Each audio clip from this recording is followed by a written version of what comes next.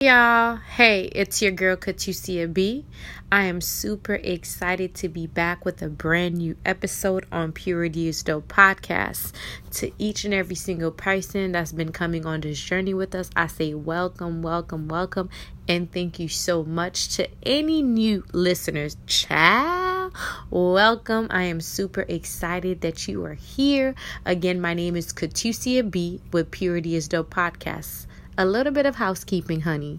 If you are not following us on social media, I'm going to need you to just drop it. Drop what you're doing. Pause me a little bit and go to Instagram and follow our Instagram page at Purity is Dope Podcast. I'm going to say that one more again. If you are not following us on social media, please go ahead and follow us on social media. Hashtag, honey, Purity is Dope podcast. That's our hashtag. Why did I say hashtag? Anyways, hashtag, right? Purity is Dope hashtag. Follow us, comment, like, whatever it is. Come and join the community. And we are so excited to have you. Anyways, y'all, we have a brand new episode for you. This one is a little bit close to my heart. I pray that you you kind of lean in, I would say, tune in. Suicide. I think a lot of people don't talk about the fact that as Christ followers, or even when we were in the world, there's a lot of us that battle with suicidal thoughts, that battles with depression. And I actually attempted suicide, I believe, if not 2 or 3 times. I wanted to just kill myself because I felt like my existence wouldn't matter to anybody. I was in a toxic relationship for 4 years. During that time, plenty of time where I was just like, I can't take it. I didn't know how to get out. I was being verbally abused. He would call me out of my name. He would call me no good. Like, he would just say certain things that my parents never said to me or I've never heard before. And all these thoughts play mind game with me, and it caused me to be in a really dark place, not knowing my identity. I truly believe, like, there's times where I was laughing, where I felt like, okay, well, I can laugh it away, I can sex it away, I can text it away, but honestly, the feelings that I was having, there's nothing that could take that away except Christ. And it was really a rough time for me, because even in the midst of the abuse, I don't know why I kept going back. I didn't know why the person that was toxic to me, I was so consumed with that. So toxicity became my new norm. And for a lot of us, especially when we've been in toxic situation for a while, that is going to become a new norm. Or a new norm. So even though you would see other relationship and how other relationship are supposed to be and how other relationship are flourishing, but because you've been in your situation for a long time, you think that's the new normal. So the first time I attempted suicide is that I took a bottle of pill, and I took everything, and I ended up in the hospital. And I ended up being, pumped out with chalk and everything like that. And by the grace of God, they did not send me to psych ward, because baby girl had a mouth on her, and I was able to get myself out of it. And I was like telling them I thought I was taking, what I told them at the hospital is that I thought I was taking pills for my stomach. I wasn't trying to overdose. And it's true. Normally when I used to get cramps, I used to really have really bad cramps, so I would be popping pills like crazy, but not the specific pills that I overdosed on that day. So I told them that whatever they paid attention to me and stuff like that, so I was able to not be sent to the psych ward, I would say, because normally when you attempt suicide, we all know that they're going to send you in a crazy house. And it's not really I wouldn't say a crazy house, but you have to go under supervision. And I'm actually studying right now for my test to be able to practice, with psych patient and things like that. So I know studying what that entails. So that was my first time, and my second time was running to take my car and just run it off a bridge. I contemplated. I sat there for a while just trying to figure out how to do it, because I was tired of being sick and tired. I was tired of being hurt. I was tired of being broken. I was tired of not being good enough for a man that I felt like I gave everything. I'm not saying that I'm perfect, but I couldn't, for the life of me, I couldn't understand why I was going through the things that I was going through. I truly believe that I loved him. And back then I didn't know why love hurt, but love don't hurt. And that's just something that people say.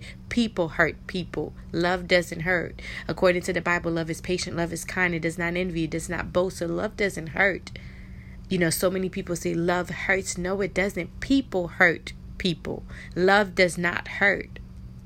So I know what it's like to not want to live. I know what it's like to not want to be here anymore. And for a long time, I wasn't living. I was existing. I'm going to say that again. For a long time, I wasn't living. I was simply existing.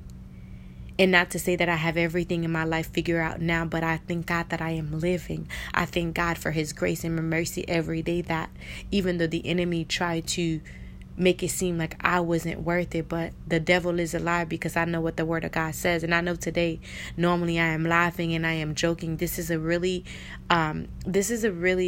soft topic for me, just because I know so many people that battle with suicide. I know so many people that battle with depression. And I would urge you that if you do battle with these thoughts, I want you to know that you are fearfully and wonderfully made, that you are made in the image of God, that he loves you. He's madly in love with you. And there is nothing that you could ever do that can disappoint God, even if you were in a toxic relationship, even if you had the abortion. Because for a long time, the abortions that I did have, it took a toll on me as well. Like, man, how could you be so cruel? How could you be so nasty? Like, how could you do that? You had 4 abortions. So trust me, I did all these things to myself. I couldn't forgive myself when God had already forgave me. The moment that you repent for your sin, understand that God remember no more. You remember it. God doesn't remember, because he calls you new. You are new. You are made new, and he does not remember anything. So I would urge you, if you are feeling in a place where you don't feel like you want to live,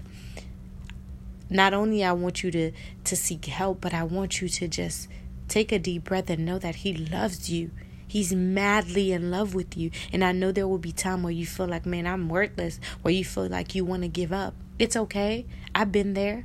I'm still there sometime when I'm like, man, I don't want to do this anymore. I want to give up on life. I want to give up on purpose. But he always reminds me, Katusia, I am here. The Bible said that he will never leave you nor forsake you. In the midst of your trials and tribulation, know that he is there. He's with you.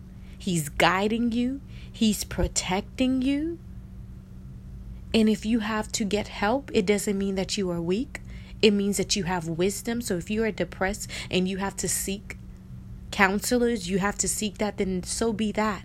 But know that God loves you and he's madly in love with you. And anything that has not happened in your life yet is because it's not time. It's not the right season. But don't give up on yourself.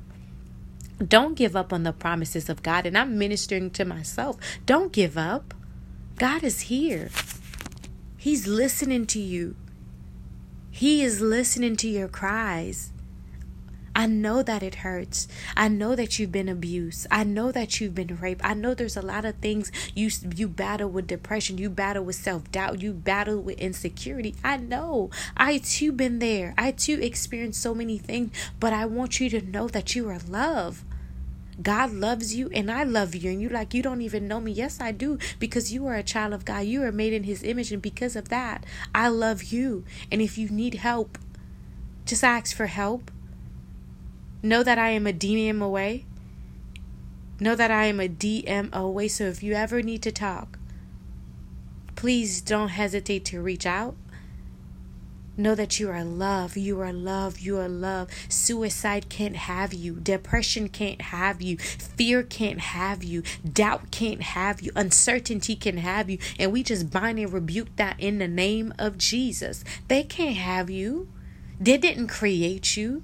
The enemy didn't create you. God created you. He can have you. But the devil can't have you. So I'm here to let you know that suicide can't have you. Purpose will, but suicide held to the no. So whatever it is that you are feeling on the inside of you, I want you to know that you are loved. I want you to know that He's there in the midst of the trials and tribulation, and that your pain was ordained by God. Specifically ordained by God, because there's a book on the inside of you. There's a podcast on the inside of you. There's conferences, there's seminars on the inside of you, books on top of books on top of books on the inside of you. You better believe that. And you're like, man, nobody would ever hear me. Nobody would ever see me. Yes, they will. Because the Bible said that you will have favor with God and with men. It might not be your season now, but it doesn't mean 2 days from now that it won't be your season. So I just decree and declare that you would wait upon the Lord. I decree and declare that you would wait on God. I'm not ashamed to talk about God. I care about God, not how many followers that I get. Followers will come, wealth will come, but I care about God and I care about your soul. So as I leave you here today, I want you to know that you are loved by Christ. I'm going to pray out, but I want you to know that you are loved. Heavenly Father, we thank you for being such a merciful God, for being such a graceful God. I thank you for everything that you have done for us and everything that you continue to do for us. Lord God, I just lift up my brothers and my sisters to you, Lord God. Every single person that is listening to the podcast at the sound of my voice, God, that you would touch them in a mighty way, Lord God.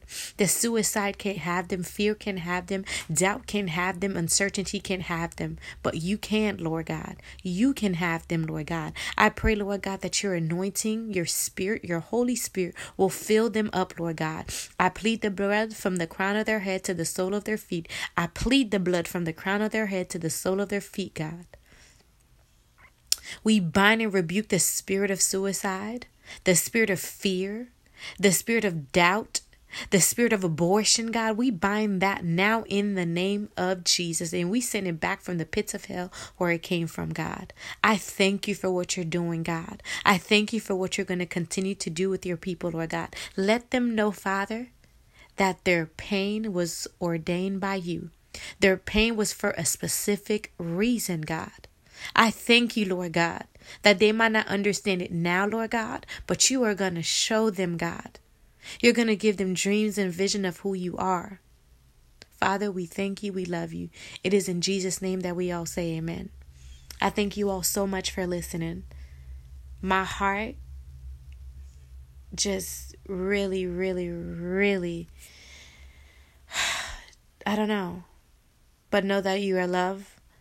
Know that God is madly in love with you. He loves you to the moon and back. And so do I. So thank you again for listening.